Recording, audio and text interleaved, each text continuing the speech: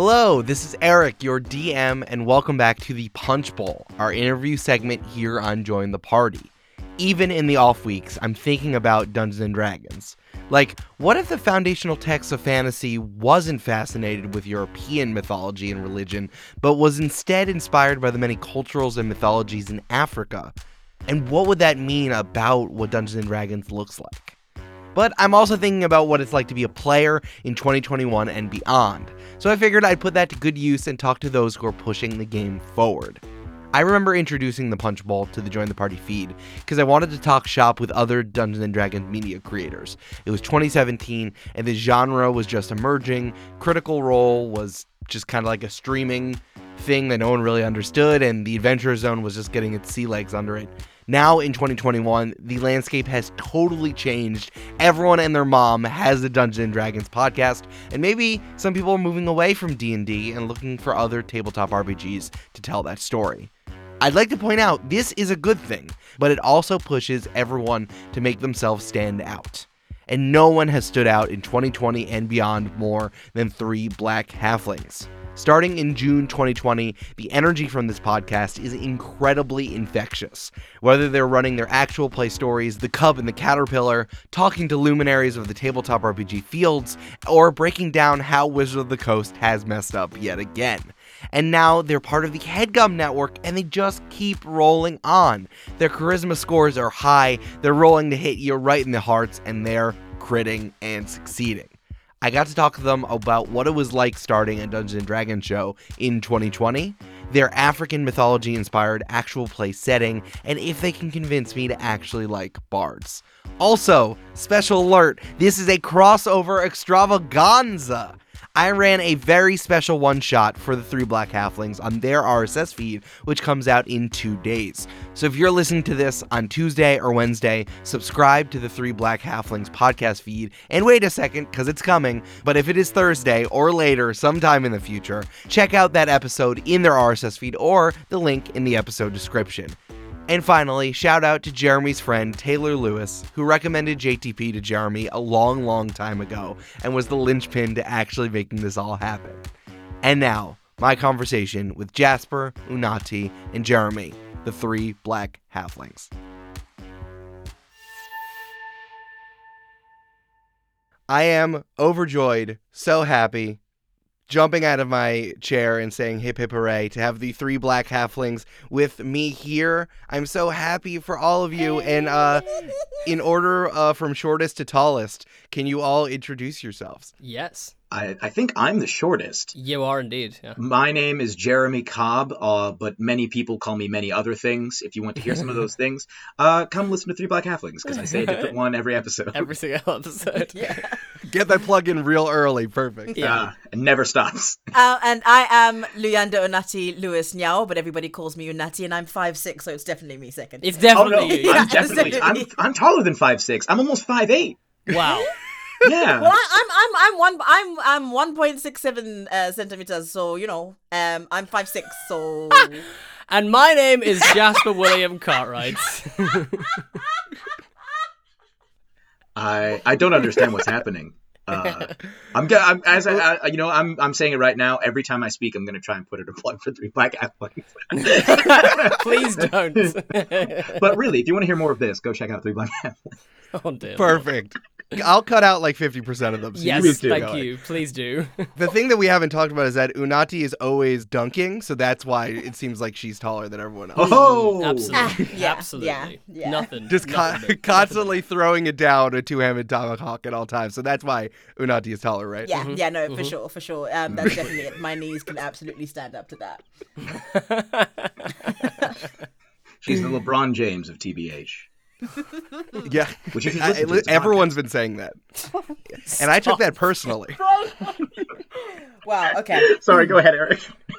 No, honestly, this leads really nicely into my first question. Before I ask you about where everything came from and your origin story, I really want to talk about where all of y'all are from. Is that you 3 usually all record in the UK, right? Usually, yes. Usually, yes. But recently, here's what happened, folks. Here's what happened. I was I am a dual citizen. I'm a British citizen and an American citizen. And I was in Britain when the second lockdown started. And I thought to myself, I don't need to do this. I can just leave. And so I did. I went to the United States, thinking that I would probably come back early January. But then second lockdown became tier 4, which is kind of like baby lockdown. And then tier 4 became lockdown number 3. And it now, because of all of that, I will be going back for at least another month or so. As of recording this. So so far we've been recording for like 6 months almost across with a 5-hour gap in time because I'm Eastern Standard Time. And then me and Unati, we're both UK based. I was born over here in the UK. Yeah. And Unati, you were... I was born in Johannesburg at Baragwanath Hospital in South Africa. And I grew up in Port Elizabeth, also in South Africa. Wonderful. Yeah. I'm glad that people now will know what that is because I'm learning about it for the first time as well. Thank you.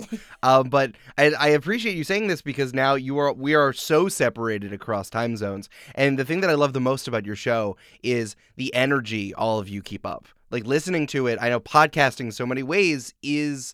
like you're listening in on a conversation that someone else is having. But how do all of you keep that energy up when you are across 5 time zones and have to do this remotely over Zoom? Cocaine. Hell yeah. Hell yeah, dog. Hell yeah. That was too quick, Jeremy. That was too quick. I heard it coming during the question. I had the answer about halfway through the question. I do think in a weird way Jeremy has kind of answered the question because that I think honestly the secret is that we genuinely do make each other laugh way more than we should. Do you know what I mean? We're actually not very funny. We just exactly. We just find each other very funny, which then convinces our listeners that we are funny because of how much we're laughing. They're like, oh wait, they're laughing, so we are our own laugh track. It's a ruse. But I think I don't know. I'm just speaking for me, but I feel like that's part of the reason that I feel like I've never struggled to get the energy up for like one of these. Do you know what I mean? Like I've always found it like even if I'm feeling like not so great that day or whatever, I'm just like I come in and we start recording and like 5 minutes in, I'm like yeah, woohoo, TBH, yeah. Yeah, no, for sure. It does always feel like we're just hanging out, which takes the kind of pressure off. I think if it was like a very very serious podcast, I would feel like oh lord, I'm drained. Yeah, but most of the time I just come and I sit, and sometimes to Jasper's great annoyance, it doesn't happen anymore. I bring snacks. Yeah, that happened for a while. We got like full like crisp and like chicken wing audio at one point, and I was having to go through like ASMR and I just sit and like laugh and have a good time. So that's why it's always fun. That's incredible. And I think it's funny that you say that, like, you guys don't have a serious podcast because, not serious, capital S serious, like you're taking it seriously, but I think that you end up tackling lots of different things. I mean, when you're doing the AP portion or you're doing the interview or you're talking about how Wizard of the Coast has disappointed you this week, I think that it's worthwhile. Today. That you manage to keep that energy up and you make each other laugh. And that's why I love the show. I think that's what makes it truly stand out. But we'll get back to that. That's very nice. We will truly get back to that because I really want to know. So this show started in 2020 and Dungeons and Dragons shows, actual play shows, have changed so much since Join the Party started, where we started this right when the Adventure Zone was in the middle of balance. So I would love to know how did you come to Dungeons and Dragons and what was it like making a show in 2020? Yeah, it was a strange old time, I think, 2020, for a lot of people, for a multitude of reasons. There was a lot of discourse happening. There was a lot of need for escapism, I think, in 2020, with lockdowns and not being able to see the ones you love and not being able to connect with them in the same way. And I think we were always trying to find new ways to do that. And, like, I know how reliant I was on podcasts and still am, just because I needed to feel like I was talking to someone else in the day that wasn't just like me or like my partner who I live with, who I love more than anything in the world, but like there's only so many things you can talk about when you've been in lockdown in the same flat for a year. Do you know what I mean? Yeah. And then I think out of that, there was so many conversations happening. Jeremy had introduced me to Dungeons and Dragons the year before, and like most things in my life, I tend to, if I enjoy it, seize it with both hands and then jump on the train and not care where I'm going. I'm just in it like 1,000%. And so then, me and Jeremy we started talking a lot about Dungeons and Dragons, and I started to try and engage more in the sort of like rules side of things, and really and Jeremy is a great tutor for that. Like he knows this stuff. He just knows it. It's great. And then I just randomly was like, do you want to just do this do you want to make this a thing? Do you want to actually just talk about this and maybe people will listen? And then we recorded the first episode, which is still we have to find this at some point. But Jeremy's fan was blowing directly into his mic the entire episode. No, I was using my phone as a mic, and I kept moving my phone around. I put it under a pillow at one point because I forgot that I was using it as a mic for a podcast that I was apparently doing. It was a shambles. It was real bad. And then I was like, no, we've got to try this again. So we tried it again, and I'd seen a post that Unati had made on Facebook about you were in the sun doing your extensions, dyeing your extensions, and just minding your own damn business. Business, hydrating, and then I came in and was like, moisturized. I'm just gonna take all of your free time, and I'm gonna put it in a show, please. And and then we got talking, and we kind of decided, we kind of settled, I feel like, on the style of the show. I don't feel like we ever really talked about it. We just sort of had some stuff we wanted to talk about, and then very naturally out of that, we kind of got into this groove and realized that we were always going to be doing it with a smile and a laugh, and that was just our thing. And which was nice. It felt very organic. And then, yeah, and I think what I really sort of appreciated, because Jasper and Jeremy obviously brought me on sort of later on, but I think out of 2020 as well, with the George Floyd making a massive resurgence in globally, really, about sort of race relations internationally, but also in America, and so we were looking at this game and what we love to play, and also going, well, we're also finding unconscious biases and issues in day-to-day life. But while the world was kind of going mad, I remember, I think after that happened, there was a point where I sort of woke up and was like, I cannot wake up angry anymore. I can't wake up furious by 8:30 in the morning anymore. And it was just really nice to find something where I could voice my thoughts and opinions and sort of tackle these difficult issues, but from a place of joy, because that's valid protest. From a place of joy, love and light, and just helping people get along a little better. You know what I mean? Just, can we stop this now? yeah, absolutely. So I guess, and then the name came about. Well, you could tell the story of the name, actually, Jeremy, if you'd like. Yeah. I had started playing D&D, I think it was October 29th or something like that of 2018. And then I introduced it to Jasper the following year. And then Jasper later that year wanted to DM a campaign. And he wanted me to be a player in it. And so I was like, cool, I'm going to make a character. And I had recently happened upon the Ghostwise Halfling and had been looking into the monk. And I was like, cool, I want to play a Ghostwise Halfling monk. And was looking up pictures, fan art online for an image of anything to do with a halfling monk. First it was black halfling monk, then it was halfling monk, then it was black halfling, and I could not find any visual representations, fan art or official, of black halflings, just period. Except for one image of a really obscure halfling subrace from a previous edition that exists on some other plane of existence, and it's a single picture of two black dudes just kind of blurry black and white, just kind of standing there. To this day I don't remember what it is. Why was it black and white? That's so dumb. I don't know. I'm gonna try and find it again. We have to find it. We do have to find I found it again one time. But so the idea, I think Jade, Jasper's partner, came up with the idea of calling it 2 black halflings originally, and then of course it became 3 black halflings. But that is where that came from, is the impossibility at the time of being able to find a representation of a black halfling. Thankfully, though, that problem has since been addressed.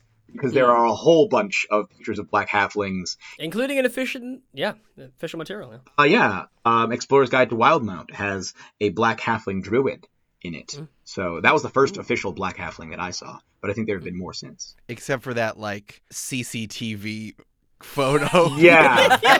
Like, I'm gonna find this. It's super obscure. Like I've never heard anyone ever mention it. Anadian. Anadian? I think it's called the Anadian halfling. Yeah, and it's one black guy. It's one black guy it's from second edition. It's from second edition. They are native to the polar regions of Anadia or Nadia, the closest planet to the sun in realm space. They did not exist anywhere in the known crystal spheres. I haven't even heard of the crystal spheres in terms of D&D cosmologies, so this is obscure. And their skin color is sun. dark. That's how they justify it. Closest to the sun, guys. But on a polar planet. Do you know what I mean? Yeah, that totally makes sense. You know how that definitely all fits together. Absolutely. Easy. In your world building. Absolutely. I love this. And I think you've already started touching on this a little bit, but what was it like starting a D&D show in the cosmology? You said crystal spheres, so now I'm saying cosmology. In the crystal spheres of the tabletop RPG content landscape. It was one of the strangest experiences in my life because I remember being like, oh yeah, like Dimension 20, Critical Role, yeah, cool. There's like some great shows out there. Awesome. Let's have a go. And then I remember like the day we launched on Twitter, I was like, sweet Lord, there's a lot of shows out here. Like, I was like, wow, okay. I need to like think, and I'm glad I didn't know the extent to it before because I think I might have been a bit like, nah, no one will probably listen to it. So, you know what I mean? I feel like it would have deterred me from actually kind of thinking or thinking the idea was like valid at least. But yeah, it was a strange experience and I think a lovely one because the community has been so welcoming and so embracing of us and our idea and what we do. And we literally couldn't be experiencing the success we're now having if it wasn't for that like initial reaction to us and to our show. It's been a very wild journey and one that I'm like definitely like still on. I feel like it hasn't sort of slowed down in nearly a year. It's like a snowball of starting a show, and we've met some really incredible and wonderful people along the way. Which it feels weird that I don't know them now. Like that's probably a weird thing is I've met so many people via podcasts and been on the shows and they've been on our shows and we've talked a bunch but like never met them because pandemics and we live on the other side of the planet, Let's hang out. Yeah. So, yeah. Jasper is now taking off a jacket that says Headgum on it. He's taking off a hat that says Headgum on it. Taking off all the merch. Jake Hurwitz is hanging it up for him. And he's me and Jake moved in together, so... I feel like what you mean is you now own a house that you allow Jake Hurwitz to live in, and he is your personal manservant. Yes. TBH really took off, guys. Like, really indebted to us now. It's going to be half gum soon. Nice. 3 black half gums. Yes. That would be perfect. Black half gums. That's a different fan art right there. Half gums. I don't even know what a half gum is. No. Neither do I, and I don't want to. I don't really find don't. out.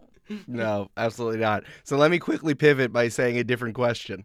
So the interesting thing that you do with your show, sometimes you have an interview or you're talking about a particular issue, but you also have the actual play game, the Cub and the Caterpillar, going on at the same time. And I really love that you are all using the Wugatu Chronicles 5e setting. Can you tell everyone what Wugatu is and why you ended up choosing that as your AP setting? Ooh, yeah. This was one that I originally had found back in 2019, actually, a little bit before Jasper, like a couple months, I think, before Jasper started his own game. I had wanted to run a game in an Africa-based setting because I was like, hey, wait a minute. All this stuff is European.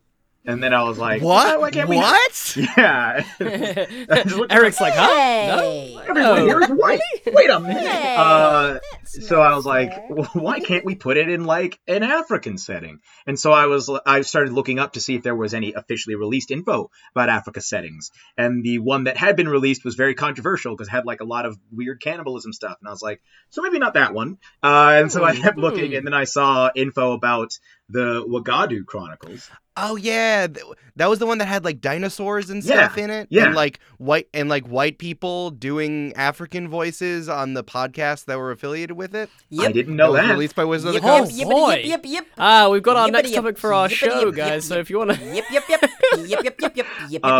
It was so then I found this Wagadu Chronicles didn't have any like info other than that it was like an upcoming setting, and I was like, ooh, I wish it had come now so that I could use it, but I kept it kind of in the back burner, and that campaign kind of went nowhere. But when we started this show and we're looking for like different topics, I was like, hey, wait a minute, this could be interesting. Looked it back up. Turns out they'd made progress and they were really moving forward. So we ended up contacting Twin Drums, the company that is making the game, and we got to interview Alan Kudicho, the leader of Twin Drums, on our show, and we were like, yo, I think after that interview, and after especially Jasper and Unati had seen the stuff that was planned for Wagadu, they got as excited as I had previously been about the possibility, and they were like, we gotta run a game.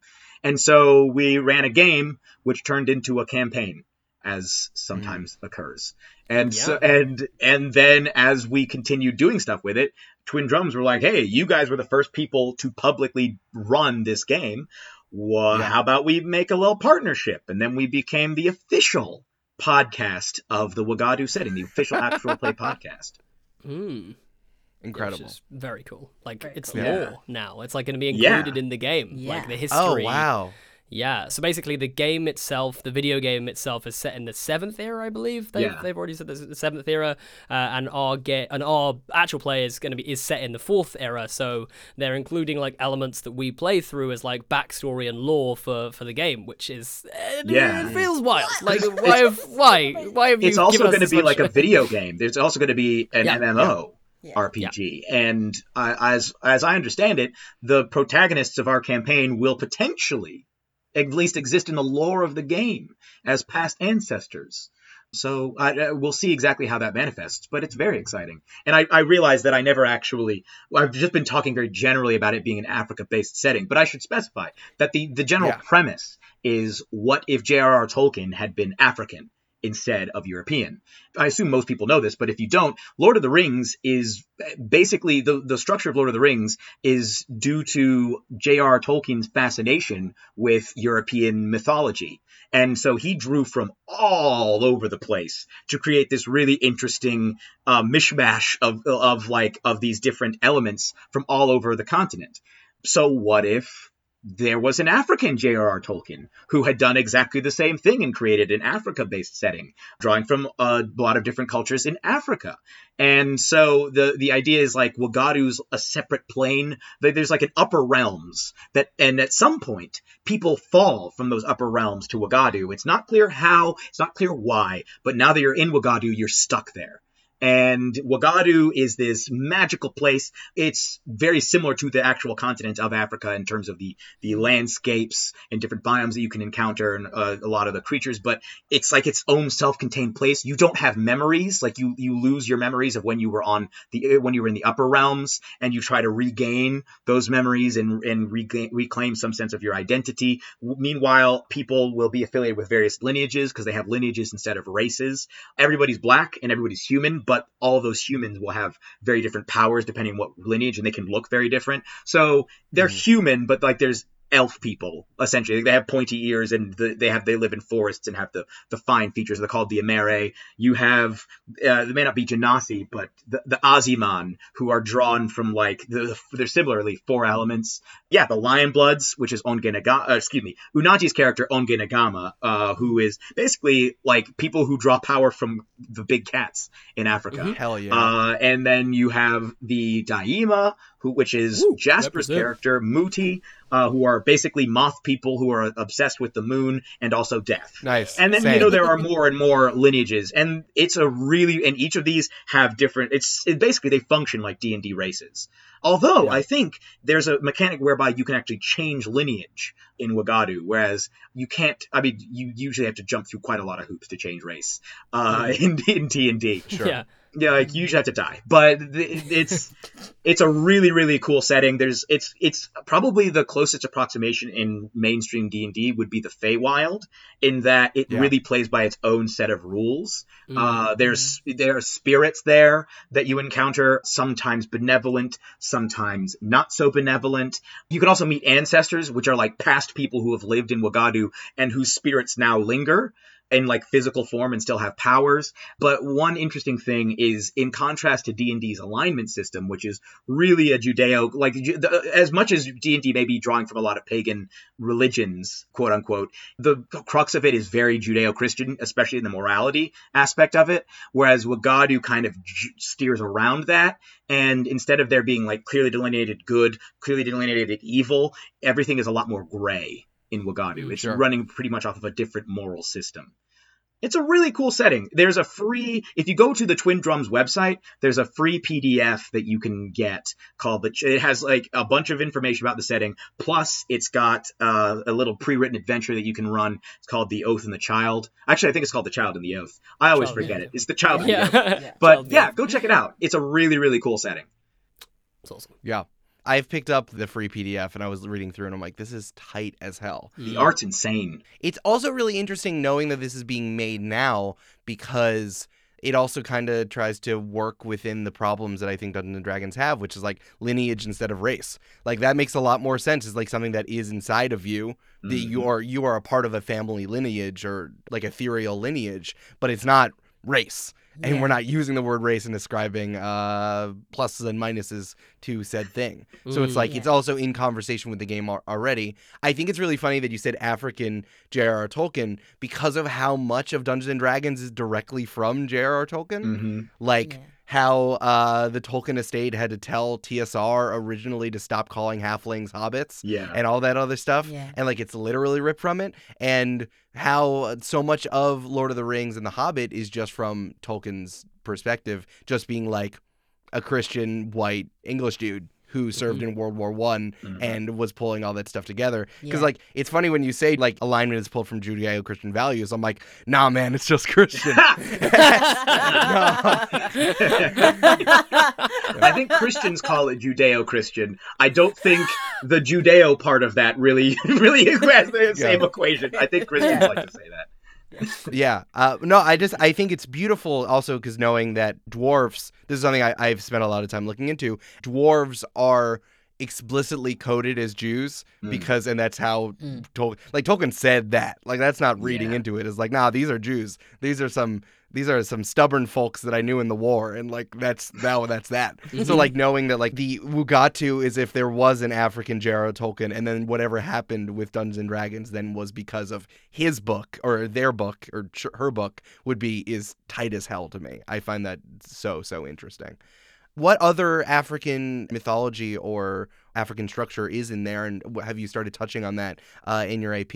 I'm so interested in it, and I want to know like how intentional I feel like you guys are doing with this, and what are some things that surprise you in the Wugatu setting that you're really happy exists? I am very enamored with encountering a setting that offers me the relationship with nature that exists in the setting, the relationship with spirits, along with an understanding of ancestors and the ability to communicate in that way. I think that, to piggyback off Jeremy's point, I think that a lot of Judeo-Christian values have seeped into D&D, and what I find really interesting is that being South African and having, because I immediately decided to play a Lion Blood, also known as Izingonyama, because I am Zulu and Xhosa, like that's where I'm from, that's my landscape, I understand that completely. So it was quite interesting to then encounter a setting, and I think that Jeremy handled it really beautifully, where a lot of what my mother and grandmother would have passed down to me in terms of what a sort of Eurocentric lens would title as ancestral worship, whereas it's just our old religions that have been stripped from us because of colonialism. And a rewriting of history and a rewriting of culture globally. I found that really wonderful to actually engage in a world where I was being pushed to explore these ideas, even, you know, just at a table, but in a way that kind of dovetailed really quite beautifully with like my own like personal experience of trying to understand that part of my religion and that part of my identity that has been obliterated due to nonsensicalities. But it's just really beautiful on a day-to-day basis to encounter that, because then like my sort of straight D&D characters, I'm using air quotes, I find that although I find alignment really problematic, I find that I will always somehow begin to fall into tropes in terms of playing them. And playing in Wagadu, I've always been upended and surprised by how flexible my character automatically becomes, purely because the world kind of demands it, or invariably forces you into like making a new decision. And now, because you are faced with something so much greater than yourself, or faced with something that you just don't understand because you don't know how you got here. Yeah, sure. Absolutely. I think to piggyback off of that, like for me as someone who identifies, I am mixed race. So my mum is white British and my dad is black Zimbabwean. And for me to the last year has been a whole process of me really kind of contacting that part of myself and really being okay identifying as like a black man. And that was a big part of creating the show. For me, was like me finally feeling comfortable to talk about the fact that I don't identify as white, even though like that's, I guess I'd perceived myself for a long time. And so then Wagadu is absolutely like a release for me to engage with material and with culture that I just haven't for so long, because I grew up in a very white very white Christian community sort of thing, and it was something that just wasn't taught, not in a malicious way, but it just wasn't ever part of the syllabus, and so even just to play a game where I can fully invest and I can live in this fantasy world that is filled with different colors, different smells, different people, different kinds of people, it's incredible. Like I find myself always getting quite emotional when we play Wagadu, and just and being so overly excited all the time when we do it, much to the detriment of my character Muti, who's like, I feel like, if I was to actually play him properly like all the time, would not get into half the shenanigans that I do.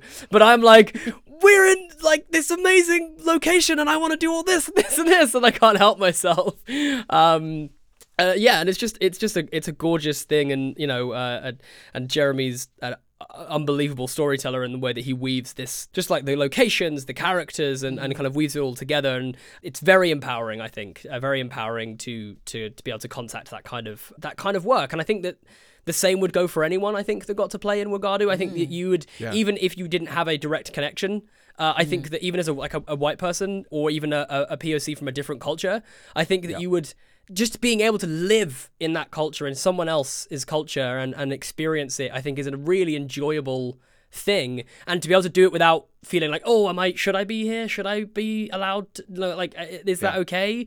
But actually it's an all black setting. Do you know what I mean? You're much in the same way that D&D is preeminently an all white setting. It's exactly the same. Exactly. And so therefore there's no need to draw attention to it. There's no need to make a big deal out of the fact that you're black. You just are as you are.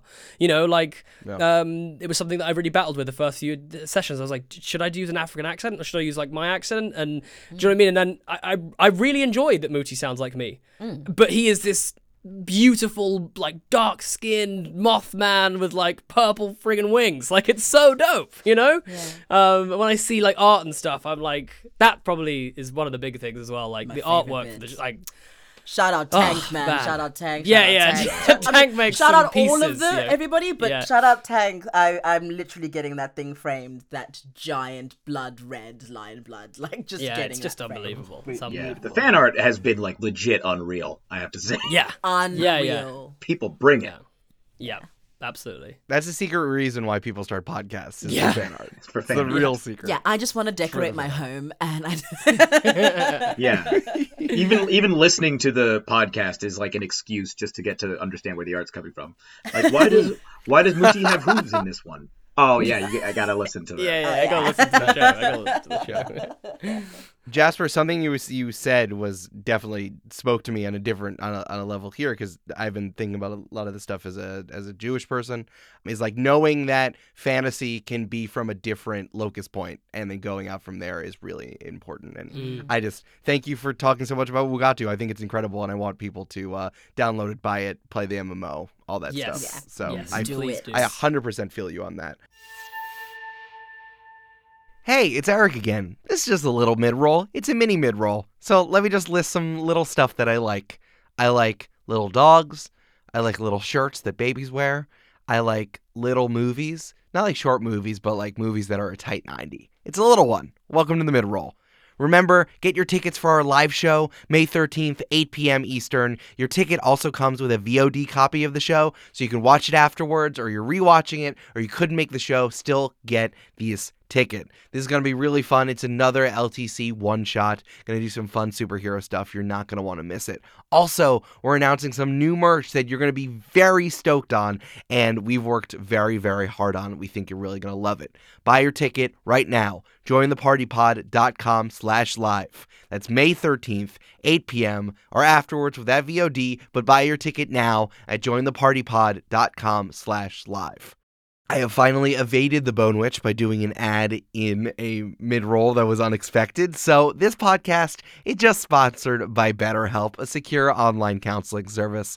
They connect you with licensed counselors through their secure app, letting you message with your therapist and schedule live phone or video sessions. You can also message your counselor between sessions if you're worried about something or think of a topic that you want to cover in your next call. BetterHelp wants you to find the best therapeutic match possible, so they make it easy and simple and free, for that matter, to find someone who matches stuff for you. The hardest thing about therapy is finding someone who actually vibes with you, and BetterHelp makes this entirely possible. I know we joke a lot about the Bone Witch here. We have a lot of fun here today as I turn my chair backwards. But BetterHelp is making it easier for you to find the therapeutic stuff you need, and you don't need to go into an office now. We've kind of acclimated to talking to someone about your feelings digitally. Not that you shouldn't do that in person if that's something that you can really connect to, but finding randomly wherever, reaching out into the ether, even rolling bones to try to figure out and find a therapist is really difficult. But BetterHelp just wants to make this easier for you. Once more, this podcast is sponsored by BetterHelp, and Join the Party listeners get 10% off your first month at betterhelp.com/jointheparty. That is betterhelp.com/jointheparty for 10% off your first month. This episode is sponsored by NordVPN. Listen, in the real world, not in the fictional, super-powered world that Join the Party is set, people hack things all the time. That's why we keep getting emails that say oh, sorry, I gave your login to a hacker by accident because, I don't know. And who are you? I'm your bank. Is that bad? Is that bad? You need a VPN, and a VPN stands for a virtual private network, a service that protects your internet connection and privacy online. And we can get that with NordVPN, which helps you protect and anonymize your data. They give you a fast connection with no data logging and double data encryption for increased anonymity. It's also great to use while traveling or in public places on Wi-Fi networks that aren't yours, like airports and coffee shops, because that's where the hackers get in. Because if I was a villain trying to steal data, I would use a public park Wi-Fi network. People are looking their credit card stuff all the time while they're outside. They love it. And that's how I get your data if I was a villain, like the hacker who can type really fast. That's a superpower.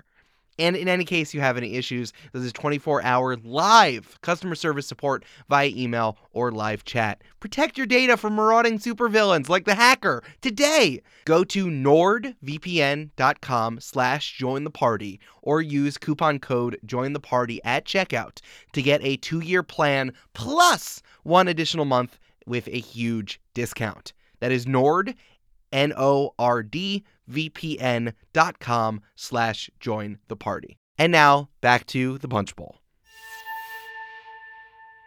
I had a whole question about talking about all the chicanery that Wizard of the Coast has been doing, but let's let's what let Wagadu be the thing that like. That's nice. Let's focus exactly. on Like let's focus on Yeah, the positive. Want to do that? I like the stuff that you guys choose talk about violence? instead. It's Friday. We all Violence. liked Tasha's. We all liked. It's We all- about time that they introduced these as official rules that you can change this stuff. Yeah. Great. Even if the rule is, I don't know, do it at your own table, at least someone said something. Yes. I don't know, not my yeah. fucking problem. I guess that's something.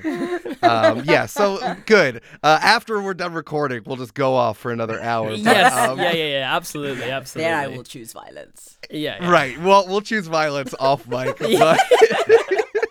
But I do have something that I do think you three do need to help me with. I have a notorious streak as a dungeon master and as a D&D player of not liking the bard class. And we can get into it, but I know that you all have been doing a like class deep dive on the show as well. Y'all do so much stuff on that one RSS feed. I love it. And you've done rogues, and I'm like, yeah, love sneaky people. But bards, I just cannot. I cannot get my head around it, and I intentionally didn't listen to that episode so that you could all help me maybe like the bard. What are your primary objections to the class? I think it's actually not the mechanics of it. I actually think that Bardic Inspiration is one of the best mechanics in Dungeons & Dragons because it like facilitates teamwork, and like sometimes you need support other than just being the cleric or being the healer, and I think that that's really incredible. This was really cemented for me when I was first starting Dungeons & Dragons, and I'm like, I can't believe that there's this, or tabletop RPGs in general, and I'm like, there's a game that facilitates oral storytelling, and we're all doing it together, and I love it, and we're all using our creative minds and imaginations, and I love it. And then I'm like, why? But then someone else needs to be like, my superpower is creativity? It's music? It's like, we're already doing a creative thing together. Why do I need to say, like, no, I have a magic guitar, guys? I need everyone to know I have a magic guitar. And I'm like, who is the person that goes into a game who's like, no, I'm the most creative. My creativity is magic. You know what? You hit the nail on the head there for me, Eric. I think you just got it, but they converted me, so don't worry. They're coming for you too. I think the answer is actors. Like, yeah, that's right. an interesting question. I think us three Yeah. assholes. Here's what I would say. First of all, I'm gonna go ahead and say I don't think most people think of the game in terms of collaborative storytelling, at least not consciously. Maybe unconsciously they think that, but I think most people just want to play a cool character, number one. Number two, I think that the idea of someone, first of all, I think this is a common thing, but I think it's people have very reductive ideas about certain classes, and bards is one of the most common. People have a very reductive idea that bards have to be musical in some way, Sexy bard. or sexy or sexual. Yeah. Really, the crux of the class is similar to all of the other spellcasting classes, where it gets its magic from. Sorcerers, it's innate. Wizards get it from study. Druids get it from their connection to nature. Clerics get it from their connection to a deity. Artificers get it, well, they're not primary spellcasting, but they get it from their connection to science and invention. Bards get it from their connection to stories and art. It is expression. It is an expression of their connection to art.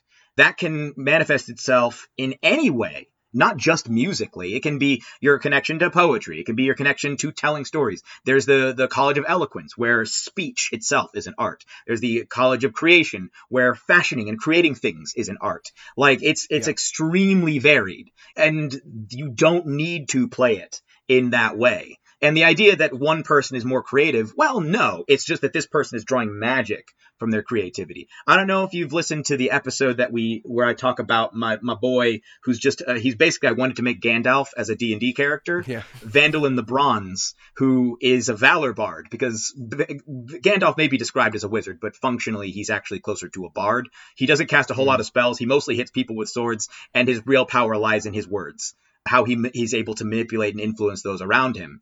And Vandalin the Bronze gets his magic from his own delusion, because he himself is not actually a wizard. He thinks he's a wizard, but he's not. He's basically Don Quixote, who believes in himself so strongly that he ends up becoming essentially a knight, except in this case, a wizard.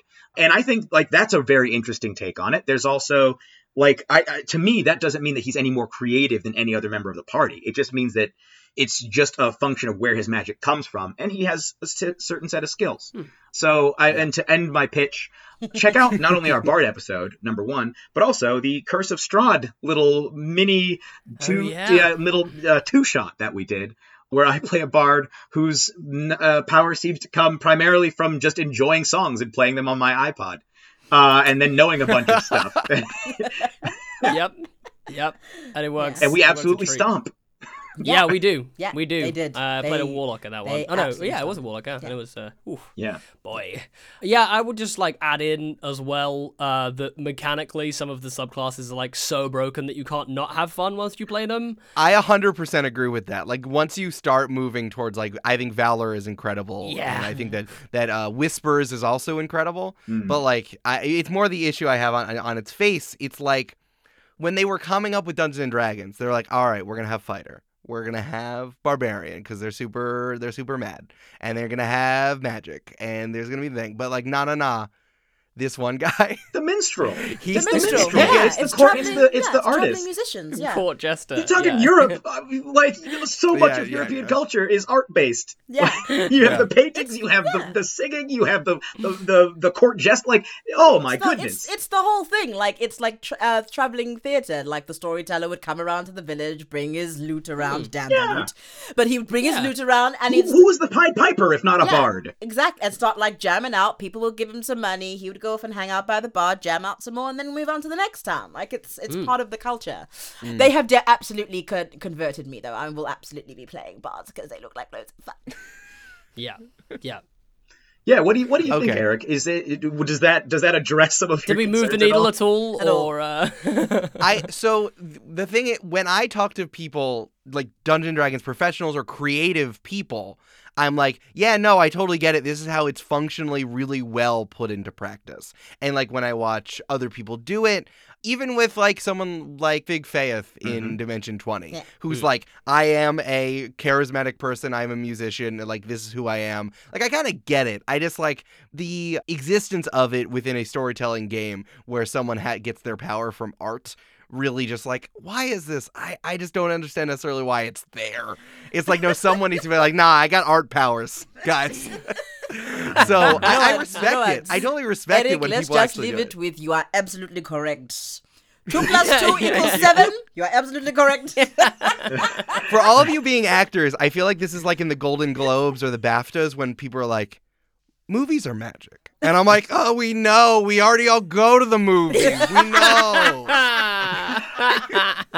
Yeah, I know, man. I think you probably would have a different perspective if you were in the arts. I don't know if you are in the arts, but as a professional podcast writer and all that stuff, I totally am. I'm like, yeah, man, writing books, literature, Eric, it's just magic. live with your superpower, man. Yeah. It's okay. You can admit it. You have you a realize superpower. you in real You're life. A bard, Eric. You're a bard. Probably But, like, a bard.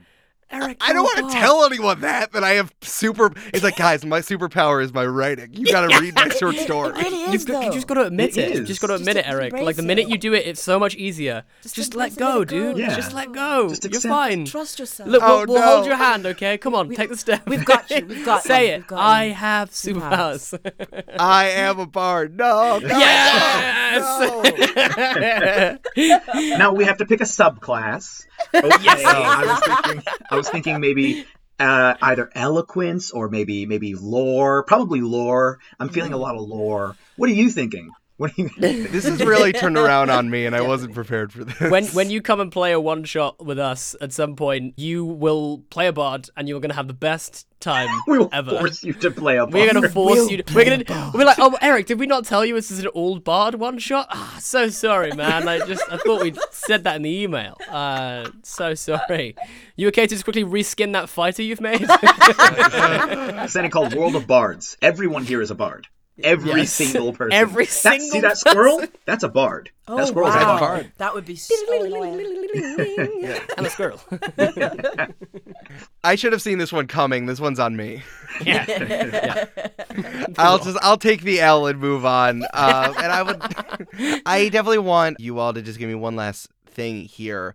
I think what we always try to encourage and join the party is that new players are the best players. When you come in without any sort of preconceived notion about what Dungeons and Dragons is, you're gonna have a good time. But I think that people do get intimidated by how big the character sheet is and all that stuff. So do all of you have little pieces of advice for you to give to new players to have the best time possible? Ooh, yeah. Much like I do in all walks of my life, wing it for a bit. No, I'm kidding. How do you eat an elephant piece by piece? Do you know what I mean? Like, please don't eat elephants. It's really not cool. But it's an old proverb. Like, how do you eat an elephant bit by bit? You know, and I think that it is exciting to maybe like go in gung ho and be like, oh, I want to be level 15, but just start at level 3, have some fun, and see how squishy you are. Because when you get all the cool bits, it's so much more fun, and you actively want to use them. Yeah. Yeah. Or level 1, really, if you've never played a TTRPG. Like level 1, even. And also just, it's not that serious, guys. It's a game. It's a pandemic. Just, it's okay. It's okay. It's fine. I think that my piece of advice would be basically do what you want to do. Like, make sure you've communicated with the dungeon master ahead of time, so that you guys are all on the same page. But then just like do the stuff you want to do. Like, don't be afraid to just do some insanity. It'll give you an idea of what you can and cannot accomplish in the game and in the world. You'll have an idea of what insane things are possible that perhaps like somebody who's been playing for years wouldn't have even thought of. An example of this, if you want to watch Dimension 20's second season, Escape from the Bloodkeep, in episode 2, the first combat that they have, Reika, who had never played D&D before, does some truly insane moves that I don't think most people would have thought to even try. Well, yeah, Matt Mercer is next to her on the table like, what? Yeah. It's Matt Mercer. Like, and it's so awesome. Just don't be afraid to try new things and do stuff differently than what you think people might expect. Yeah, hell yeah. I would say don't this is kind of like advice for myself as someone who gets way too invested. Don't take it personally when your really cool character is really like does something really shit. Like, it's just fine. Do you know what I mean? I spent my entire first experience of playing D&D was making the cool rogue character and just not really having a concept that, like, level 3 or level 1 wasn't very strong. And I just spent the entire time whiffing and falling out of trees. It was hysterically funny. Incredible. Very memorable. But I remember really feeling like, God damn it, like, why do I suck at D&D? Like, it was really, like, I really wanted to be good at it, you know? And I think that, like, that's the only thing that ever held me back from just like letting go and having fun with my friends, was I was always a bit like, no, I want to be good, I want to do the good things, but like you will not be able to wrap your head around the mechanics to make your character maximized at this point. So just start and be okay when you fall out of the tree, you know. Be okay with it. Everybody wins D&D. Jasper, I'm talking to you. I like be okay with falling out of the tree. That feels like a perfect note to end on. Yes. About how Jasper fucking biffed it so many times. Yeah. DM, I rolled a 1. What does that mean? Oh, it's good. Let me tell you how good it is. You need to go and collect your sword you just threw across the room. Okay. There was a bird in that tree, and you threw your sword. Yeah, roll me a d4. That's how much damage they take. Ow. Wonderful. All right, well, you're going to hear more from the 3 Black Halflings and me when I'm going to run a one-shot for them set in Lake Town City. I am so excited. We're going to do some superhero stuff in just a little bit, and don't worry, there'll be a link in the episode description for you to go there. Head right there, but after that, why don't you all plug your stuff and so that people can find you? Yeah. First of all, I want to shout out Join the Party, because I started listening to this after we'd spoken to Eric, and it's so good. Oh man, I have been wanting to like contact superhero stuff for a long time, but I'm still getting my head around D&D, so I was like, I haven't, and then I was listening and I was like, this is everything that I want and more. So just thank you for your work, Eric. I'm really enjoying it. Thank you. But yeah, Three Black Halflings. We can be found at TB Halflings, like everywhere, like on all social media platforms. We have a Patreon when we have a bunch of exclusive content. So if you like the sound of Wagadu, you can watch the video versions of all of our sessions that we play. You can also listen to the Wagadu Watch, which is like a little after show talk that we do. And you can find us on all The podcast itself, podcasting platforms. Yeah, wherever pods are cast. wherever they are cast, you can just type in Three Black Halflings and we'll pop up, and then you can just download. And what's kind of nice is, like, because we're a talk show, you can just dive in wherever. Like, pick an episode title that sounds fun and pick that one. Like, it's nice and easy, you know? My two favorite episodes are actually the one that you did with Brennan Lee Mulligan. That's where I'm just like, man, this is a fucking party. Like, I just love listening to these episodes. It's a goddamn party. It's wild. It's wild. It's 2 hours, because the first hour we interview him, and the second hour he goes, let me flip the script around, gang. Yeah. And just tells it back us and starts interviewing us. And we were like, we are not prepared. I'm like, Brennan, I'm interviewing them. Stop interviewing them a year ago, please. And also the Candlekeep controversy episode that you all did. I think that we try to keep abreast again of the whack shit that Wizard of the Coast has done this week, but I think that one you all particularly tackled that, so I have such like a full understanding of this. Alongside, I mean, I was already keeping my ear to the ground on that, but hearing all of you talk about this, and also it's very funny for an episode about a POC gamer getting ruined and really upset by a publishing company. You gotta laugh or you cry. I think Bram that's Garber like, controversy. the Bram Garber. Yeah. I think that's something that, like, generally, like, I think we've got a little better at, like, just generally being and like finding joy for ourselves in these moments. And, like, I think it's one of the things that I love about the show is just, like, the fact that we are able to laugh at these things. And I think it just makes it a little bit more accessible. I know that I couldn't just sit around and talk for, like, over an hour about this stuff, because I'd just be like, you know, without laughing or smiling or anything, because I'd just be like, now I want to throw myself from something high, and that's not conducive for a podcast.